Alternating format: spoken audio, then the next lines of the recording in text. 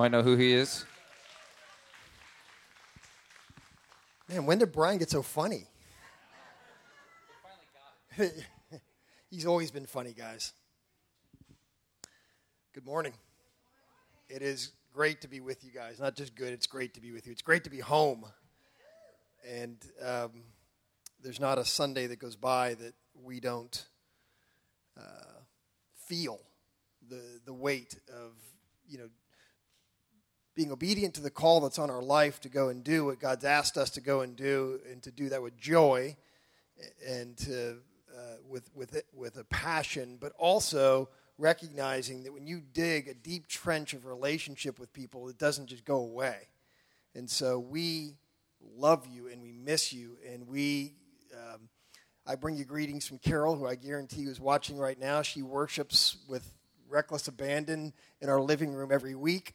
I am with you about half the time because I'm so extroverted. I have to go and be around people, and so I'll go to church. I've gone to a bunch of different churches, but really this is our church home. This is where we still sit under the ministry as well. And so you can wave at Carol right now if you want. She's probably embarrassed now that you're waving at her, ducking your head.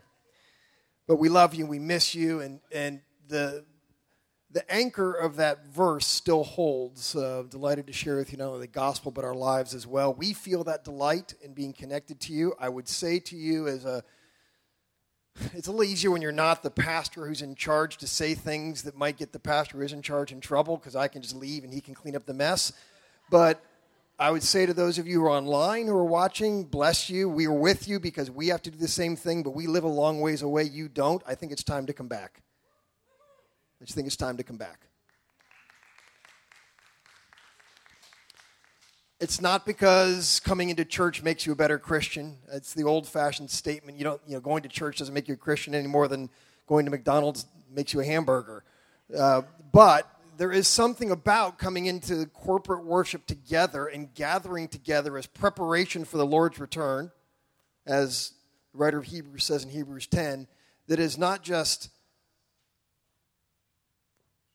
good for us, like we feel good for doing it. It's actually really a pertinent thing for the gospel, and we need to get beyond, I think, not excoriating people who aren't here, but we need to get beyond in every way within the church in America an individualistic understanding of what it means to walk in faith with Jesus, and to recognize that we can only become truly holy in a real significant community.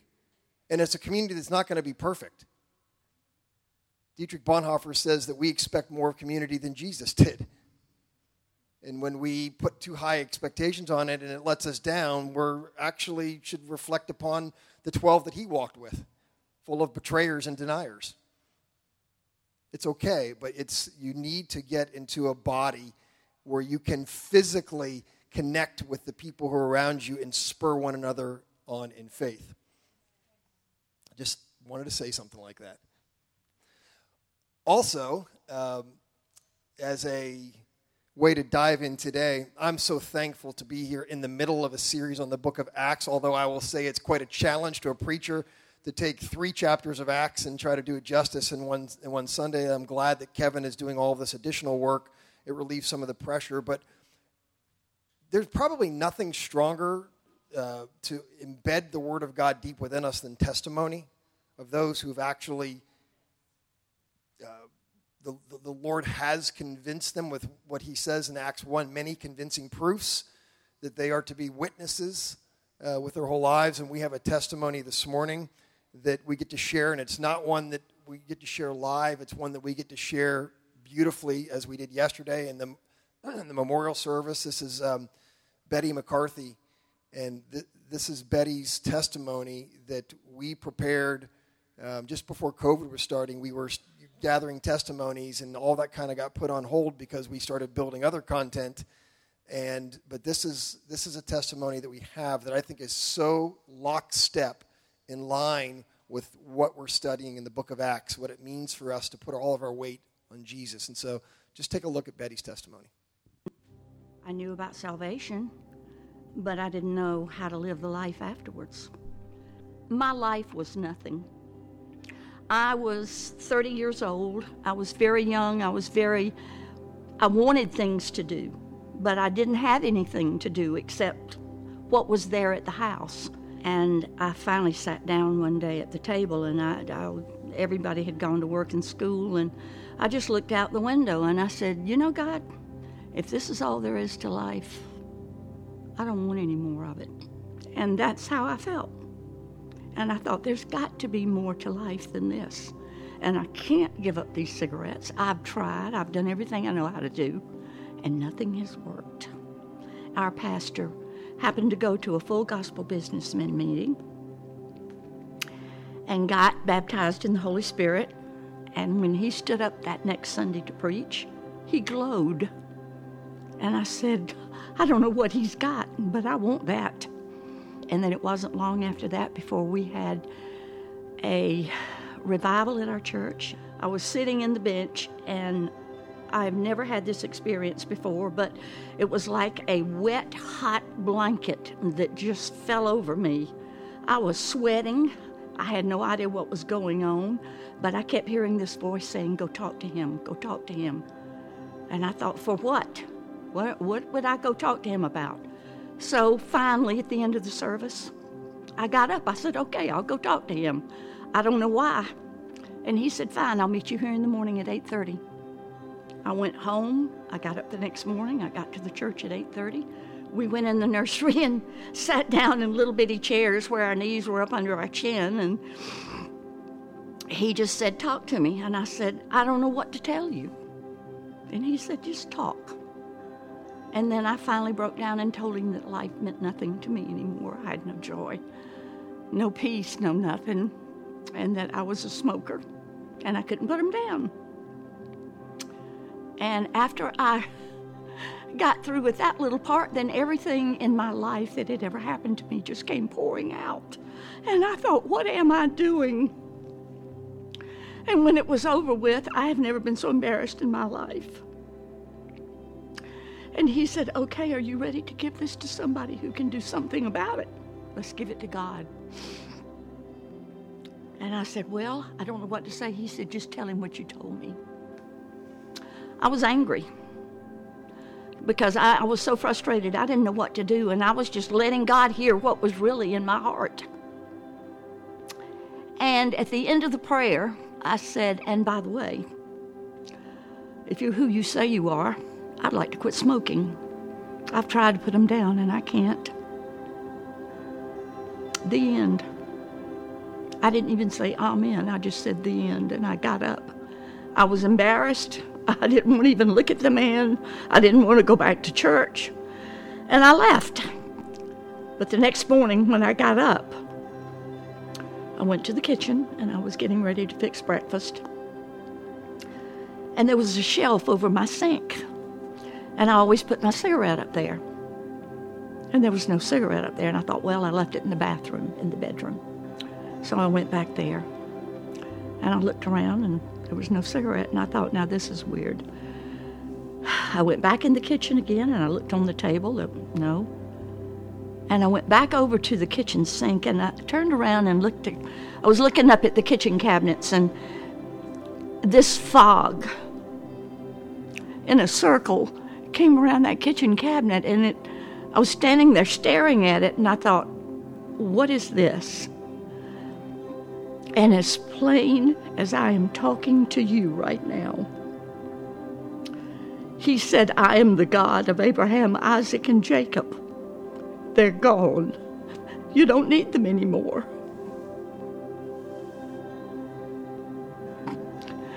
I took a deep breath, and it was the first time I could take a deep breath without hurting. I couldn't tell you what they smelled like. I couldn't tell you what they tasted like. I ran to the bedroom. I jerked my clothes on. I ran down to the church as fast as I could go. I didn't even knock on the pastor's door. I just pushed it open. And I said, guess what? God just took my cigarettes. It worked. He heard me. And what I learned from all of this was it was like God saying, whenever you're ready to give up, then give it to me. Quit trying. I'm the one that can do it, not you. give me the opportunity to show you who I am.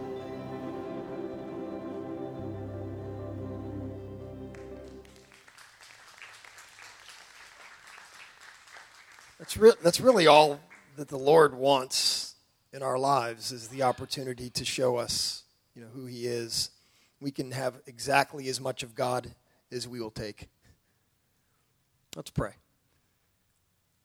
Father, we ask in Jesus' name that you would reveal yourself to us in a fog like a circle.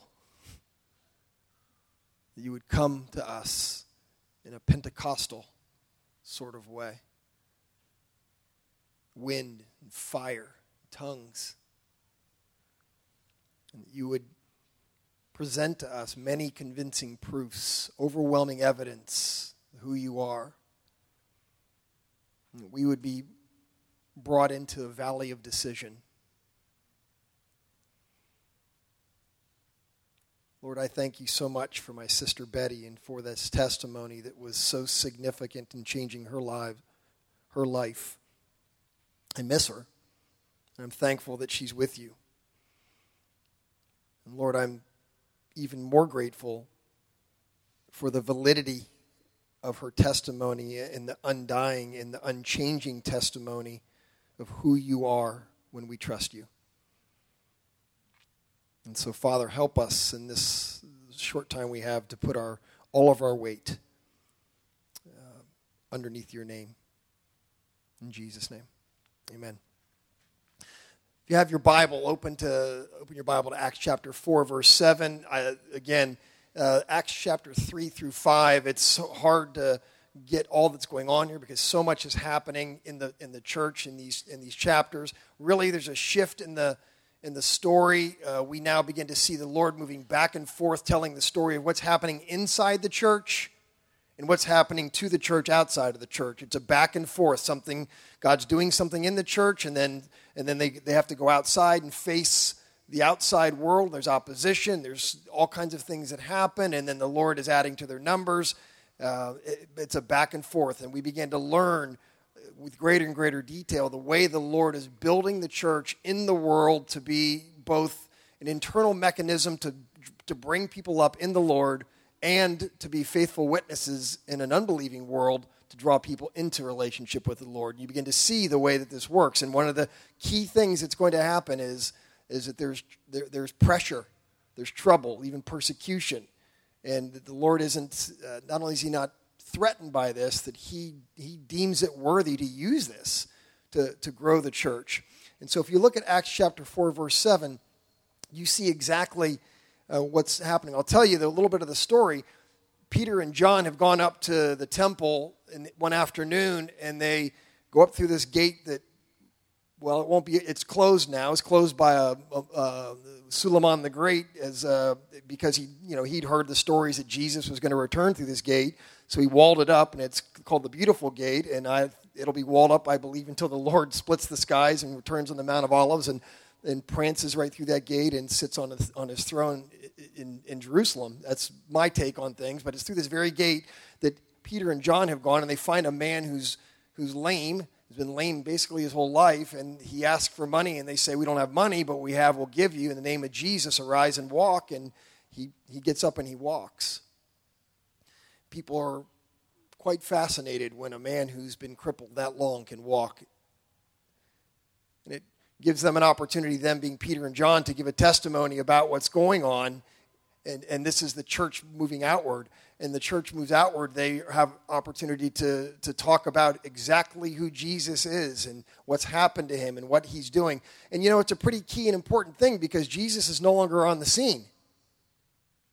If you read the book of Acts, or let's say Luke and Acts, because really this is one book, 24 chapters of Luke, 28 chapters of Acts. It's really one long book, and the hinge of it is Luke 24 and Acts 1. Those where Jesus ascends. And so if you're reading a book, honestly, and you have the hero of heroes in your book, and midway through the book the hero disappears, you're kind of disappointed, right? I really like that Jesus guy, and now he's gone from the story, and I got half of it yet to read. Well, this is going to be not as fun. I want him back. And so it's a key question that has to be answered very early on as Jesus is ascended. Well, how is Jesus still present? And so Peter and John have opportunity right here at the beginning of their ministry. As soon as the day of Pentecost has come, and as soon as they begin to order themselves in community, they have opportunity to show us how Jesus is still present. He's present by virtue of his name. And as his name is pronounced, he's present in his name. And this might sound like hooky-booky or something kind of mysterious and like a mystique to you, but I can tell you in the ancient world of first century Israel and even in the Middle East, much of the world today, there is power and authority in a name that goes far beyond just the name. I mean, we get this a little bit. I mean, I've said to my kids, I don't have a lot to give you, but, we've worked hard to try to have a decent name, But I can tell you, if you go through the Middle East today, there's certain areas you can't get into unless you can move into that area in the name of a person who has authority in that area. And if you say, I'm here in the name of so forth and so on, then the doors are open to you. And so when Peter and John are operating in ministry in the name of Jesus, what you begin to see happen is the same things Jesus did when he was on the earth walking around are happening by virtue of his name. This is such a weighty thing in the Jewish world, even today. The name of the Lord is rarely, pronounced in Orthodox settings, not pronounced at all. And they would just say in Hebrew the name or Beshem. It's just, instead of saying, his name, they just say the name. And so there's so much weight, so much authority in this that, you have to kind of grapple with what exactly Peter and John are getting at. And so when they say to this man, we don't have anything to give you like you want, but in the name of Jesus, arise and walk. You're like, whoa, what's going to happen? And sure enough, the guy gets up and walks. And so there's something going on with that name that comes out here. When they're arrested, which they have been here, it says immediately that the church grew from 3,000 to 5,000 in this second message that Peter preaches. And he's brought before Peter and John, before all of the religious elite. This is the Supreme Court, the Congress, the Senate, the executive branch. All of Israel's elite are there for this not really a trial, but more like what's going on. And they ask them this central question: by what power or what name did you do this? Do you see how critically important this question is? This is a very legitimate question.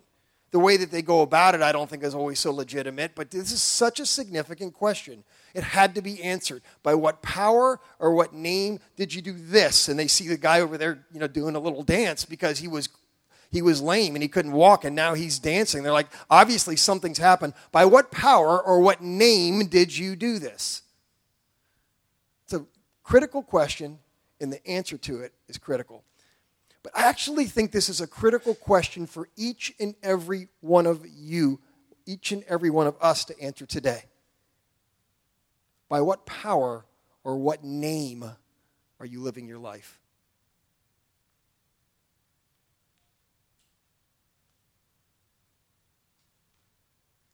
It's worth letting that sink in and settle in. Don't be so quick to answer it. By what power or what name are you living your life today?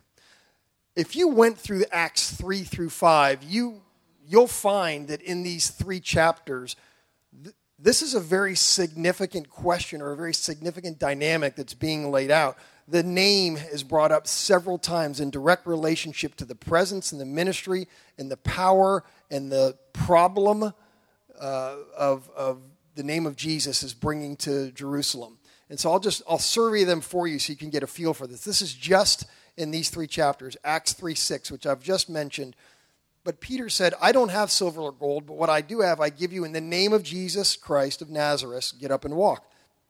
Acts 3:16, as Peter's then preaching about this, he says, by faith in his name, the name of Jesus, his name has made this man strong, whom you see and know. So the faith that comes through Jesus has given him this perfect health in front of all of you. Acts 4:7, which we just looked at, after they had Peter and John stand before them, by what power or in what name have you done this? Acts 4:10, let it be known to all of you and all the people of Israel that by the name of Jesus Christ, this is the answer, that by the name of Jesus Christ of Nazareth, whom you crucified and whom God has raised from the dead, by him this man is standing before you healthy. Jesus raised him up so that he could walk. The same as when Jesus was here doing this, it's happened in his name. Acts 4:12. Peter going on. There he says, look, not only did he raise up a lame man, but you need to know something. Salvation is in no one else, for there is no other name under heaven given to people by which we must be saved. It's the same word he's using over and over again. I'm sure that, Peter would have been saying over and over, Beshem. But so, in Acts 4:17, but so that this does not spread any further among the people, this is what the religious elites say. Let's threaten them against speaking to anyone in his name again. Their answer is, okay, they're doing too much of this, so let's just get them to just stop talking about anyone or to anyone about anything in the name of Jesus. As long as they'll stop that, this will go away.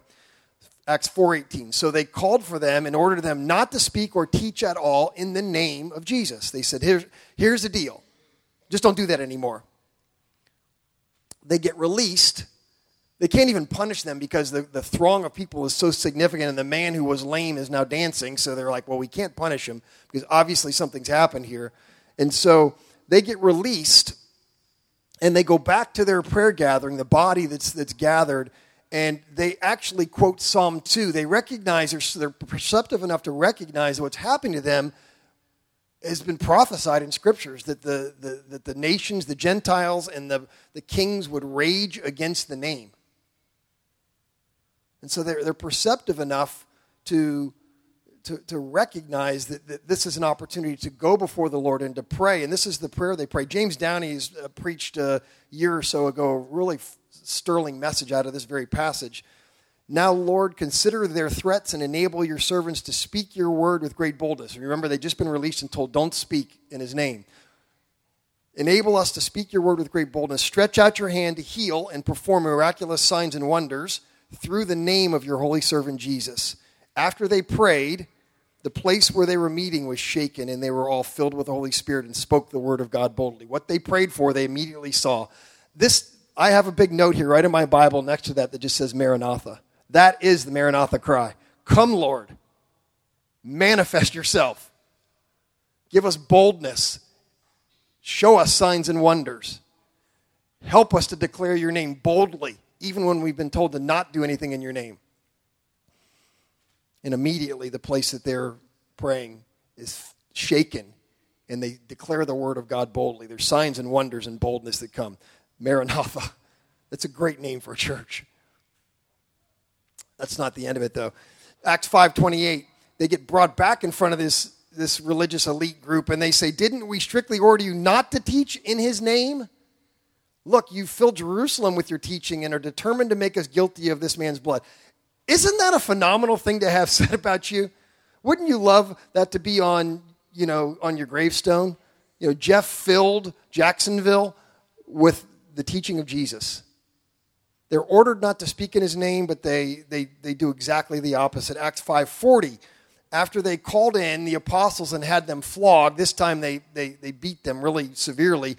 They ordered them again not to speak in the name of Jesus and released them. And then finally, Acts 5:41, look what they do when they get released. Then they went out from the presence of the Sanhedrin, rejoicing that they were counted worthy to be treated shamefully on behalf of the name.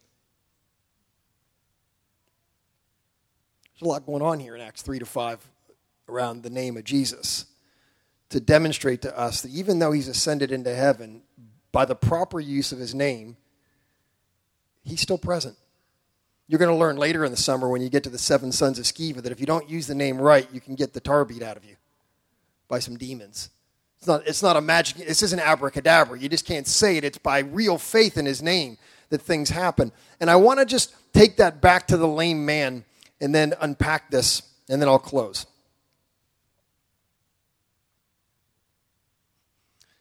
For some of us, to say, silver and gold I don't have, it's about the worst thing that we can say. It makes us feel so powerless or empty. Or even, I think, as I travel around the nation, and, I didn't want to take it much time to talk about what I'm doing these days, but I'll tell you, I'm traveling a ton, and I'm all over the place seeing other churches, and I don't ever go any place and go, I love that more than my Maranatha family. But I see many different expressions of the body of Christ. And one of the things that I hear a lot is almost what I would call like a poverty mindset about the church. It's a shame we aren't able to fill in the blank. And I would say it seems to me to be very much it's a shame that we don't have silver and gold. And it's, for a lot of us, like the worst thing that could be said. It almost feels like the church is in ruins if we have to say silver and gold I don't have. But I'll tell you something. It's a lot worse if the church doesn't have the spiritual power to say, in the name of Jesus Christ of Nazareth, rise and walk. What would you choose? I would choose a church that had no resources to help if it could look to people around it who were poor, oppressed, lame, put outside and say, in the name of Jesus, rise and walk. There's a story, perhaps it's true, I don't know, about a monk, a humble monk who's walking with a Roman Catholic cardinal in the Middle Ages, at the time when the Roman Catholic Church was in its heyday, the zenith of its power and prestige and wealth. And the cardinal pointed to the opulent, like a cathedral, and he said to the monk, well, we no longer have to say silver and gold I don't have. And the monk replied, but neither can you say, in the name of Jesus Christ of Nazareth, arise and walk. We don't want to lose that, church. We want to sell out, not for the silver and gold, but for the spiritual authority to speak in the name of Jesus and to see something happen. When Peter and John had nothing to give him, you can maybe imagine that this guy who's a beggar, who is completely dependent upon others around him, you can imagine that guy complaining, like, you don't care about me because you won't give me what I need. Not that anybody would ever say that in 2021. I get it. You've gotten used to Brian's humor. You don't think that's funny. You don't like my sophisticated humor? Oh, yours is. Yeah.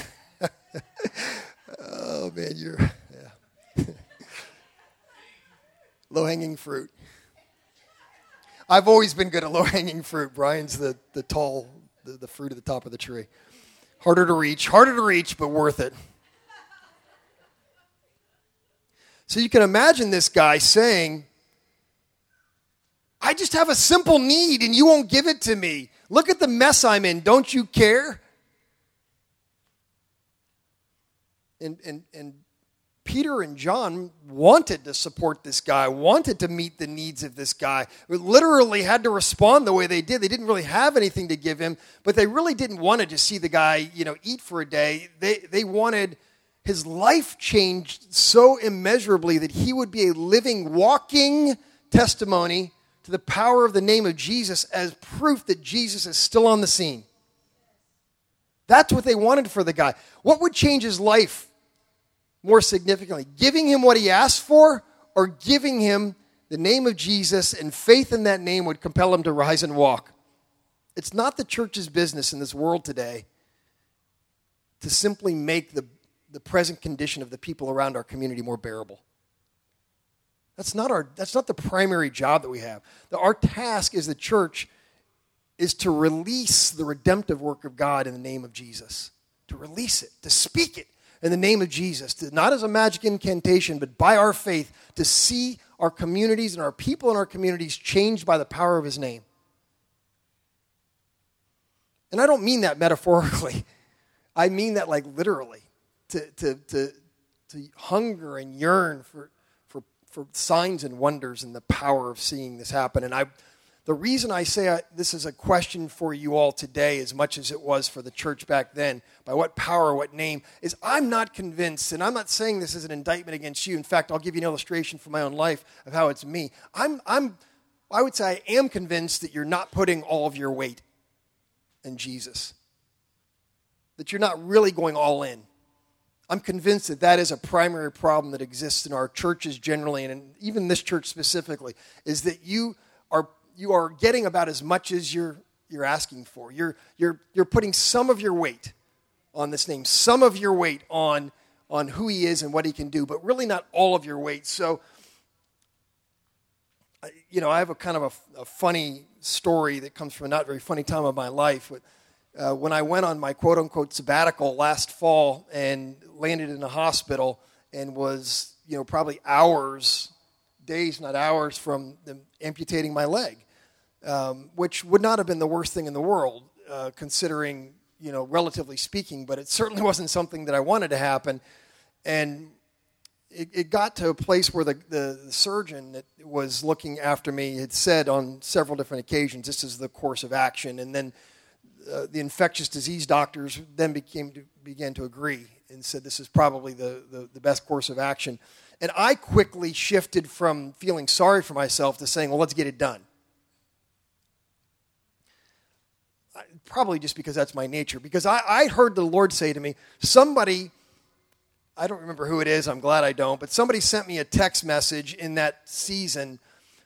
Really well-meaning text messages and messages we get from people, when you don't know what to say when somebody's died or somebody's hurt or something, this or that, so you say something you think's going to be helpful, but it's not. You know what I'm talking about?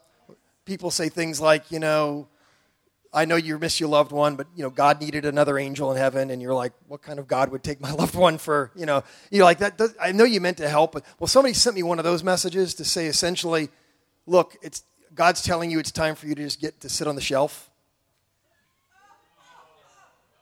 It's time to just hang out at the beach and sit on the shelf kind of thing. And I knew, I felt so much rage rise up in me that I almost wrote a message back to them to rebuke them. But the Lord just got a hold of my heart and said, no, you don't have to do that. But just trust me. And I heard the Lord say, I don't remember the exact words, something to the effect of, I bought your whole body, Jeff. Every piece of your body is mine. It came at a great price. What does it matter if some of it's gone? I mean, what does that in any way shape or change your commitment to go wherever I'd send you? I'm like, no, Lord, I'm in. And at that moment, I knew I was fine, so I just said, well, go ahead and take my leg. And I literally began to say to Carol, I'm looking at some doctors and some places for prosthetics, and she's and I so need my wife. I don't think I was wrong-minded in that, but here's what my wife said. Carol said, hold on a second. Wouldn't it be okay to just take a couple days and let Jesus move? Wouldn't it be okay just to go before the Lord in prayer and just see if he has a different answer?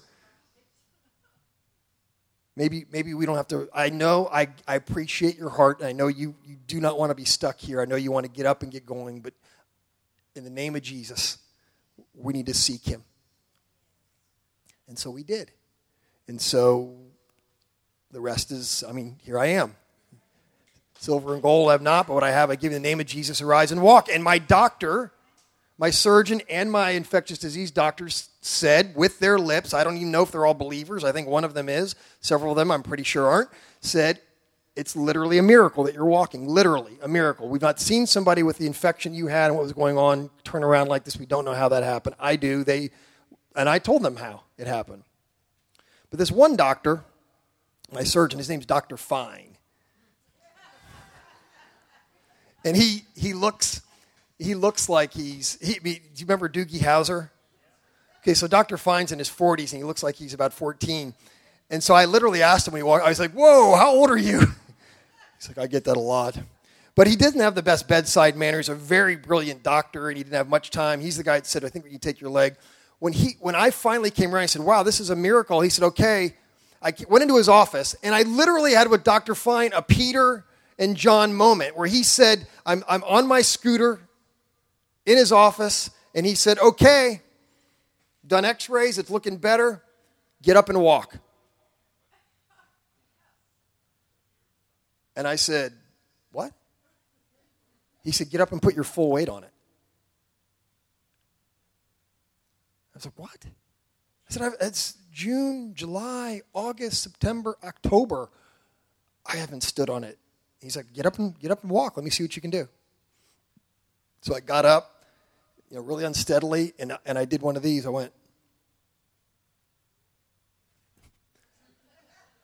He's like, you put no weight on it. Try it again. So I went, put my foot down here, and I went. like slid it forward. And he said, he just has a nurse in the room, his male nurse, and Carol's in the room, and he said, he needs therapy. He obviously isn't ready. And I got so upset. This is the funny part of it to me. I got so upset with this guy because I was like, you don't know me. You don't know the way my heart works and the way, I'm a competitor. And I was like, I said, I could walk. It's just context, doctor. He's like, what? I was like, well, it doesn't really matter right now. I said, but if we were in the woods and like you fell down an embankment and broke your leg and a bear was coming after us, I would throw you on my shoulders and carry you out of the woods. And the doctor went, what? And his male nurse behind him, who I think was kind of an outdoorsman, he's like, yeah, and Carol's like, it's just my husband. And I was just saying, you don't get me, buddy. If it really mattered, I'd put my whole weight on it. And I think in some weird way, me in that doctor's office is you in the way that you relate to Jesus. You do love him. You do believe that there's power in his name. But it's like you have a lame leg, that he's healed. The miracles happen. And he said, just stand up and walk and put your whole weight on me.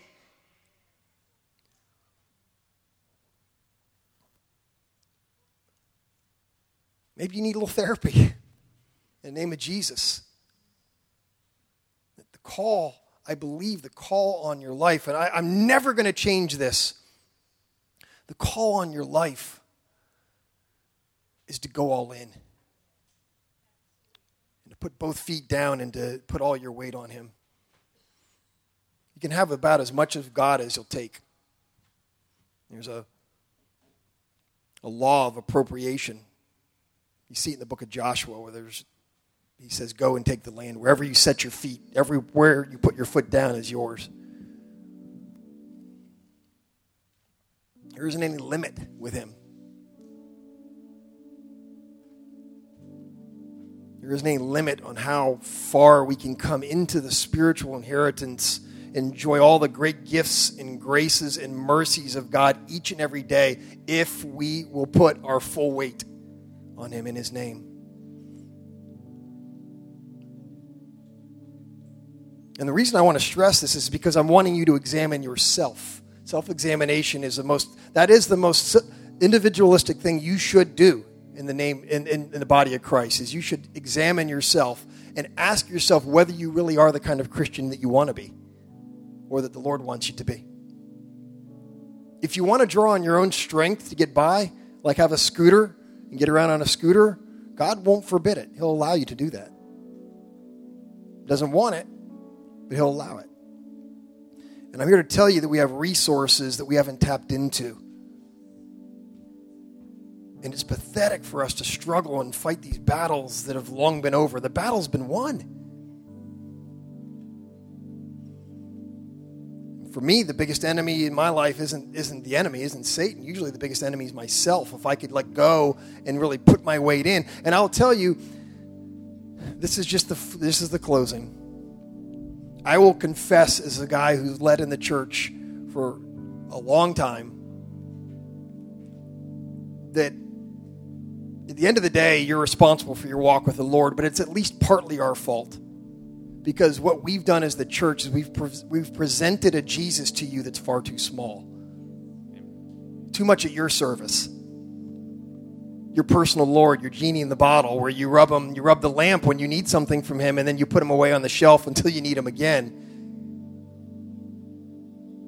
And the church in America actually teaches something that's really good. It's just we don't go far enough. What we teach in the church in America is that there's this, we even depict it, there's a circle, and in the center of the circle there's a throne, and sitting on the throne is self. You're sitting on the throne of your life. And all these things are surrounding it, like your friends, your family, your money, and then outside is Jesus. And the call we have is invite Jesus into your heart. And so then the cross comes inside the circle, and then we go, well, then let him sit on the throne.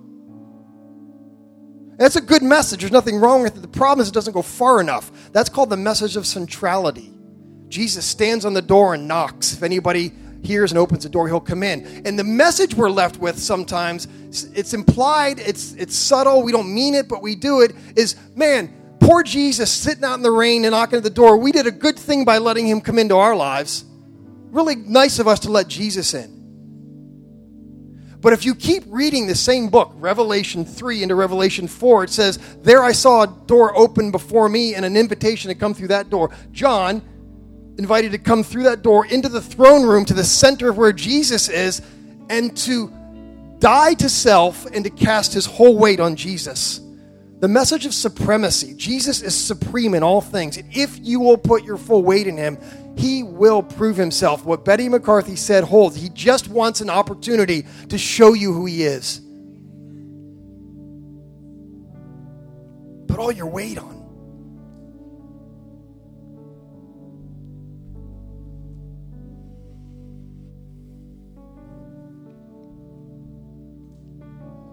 I've never been able to get beyond. I mean, I'm old school in a lot of ways. I'm so thankful for the direction this church is going and for Pastor Brian, Carrie's leadership and the elders here and the way in which I see new life springing forth. I think it's so beautiful and so good and so right. And it was so helpful for me in the weight of moving on to this next season of my life to know that God was moving powerfully here through quality leadership that are doing the things that need to be done at this time. And so I am thrilled with where this church is going. But I'll tell you, one of the ways in which I am an old school guy that I'm just too old to ever get over this is that I believe very deeply in my heart that the altar is the place where surrender needs to happen every Sunday because we're living sacrifices. Because we don't literally get opened up and our blood spilled and this sacrifice is made. Jesus, I know, did this for us, but we are living sacrifices, and I think that we need to be reminded on a daily basis, sometimes an hourly basis, to put our full weight on him. And so I'm just going to ask you as we close, I'm going to come down here and going to just do it. I do it every day. Every single day of my life, I get on my knees before the Lord in some form or fashion and just say, thank you for what you're doing in me and thank you for what you've done. And I'm sorry for yesterday because I did not, by the end of the day, I took stuff back and did it in my own power. And today, this day, as long as it's today, I'm all yours. And so I'm just going to invite you in the name of Jesus. Silver and gold I have not, but what I have I give you in the name of Jesus. Arise and walk and put your whole weight on him. If you'd stand with me as I pray, if you're able. Jesus,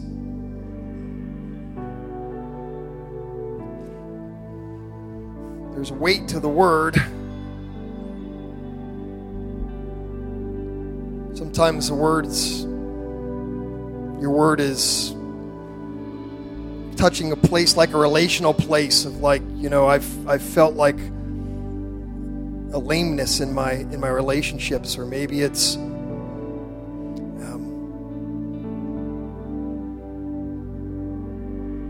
in my image of you, Lord. Maybe it's in literally physical infirmity. We ask, Lord, for the faith to call upon your name. That there wouldn't be anything that you want to do in our lives that we leave behind for lack of appropriation. That we would be like Joshua. Everywhere we set our feet, we do so boldly and courageously. In faith that where we land our feet, we'll capture that ground in your name. Lord, I am so tired of the church being on defense.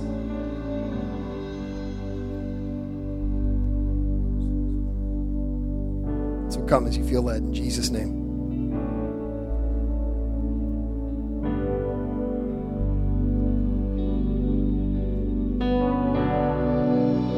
Tired of telling you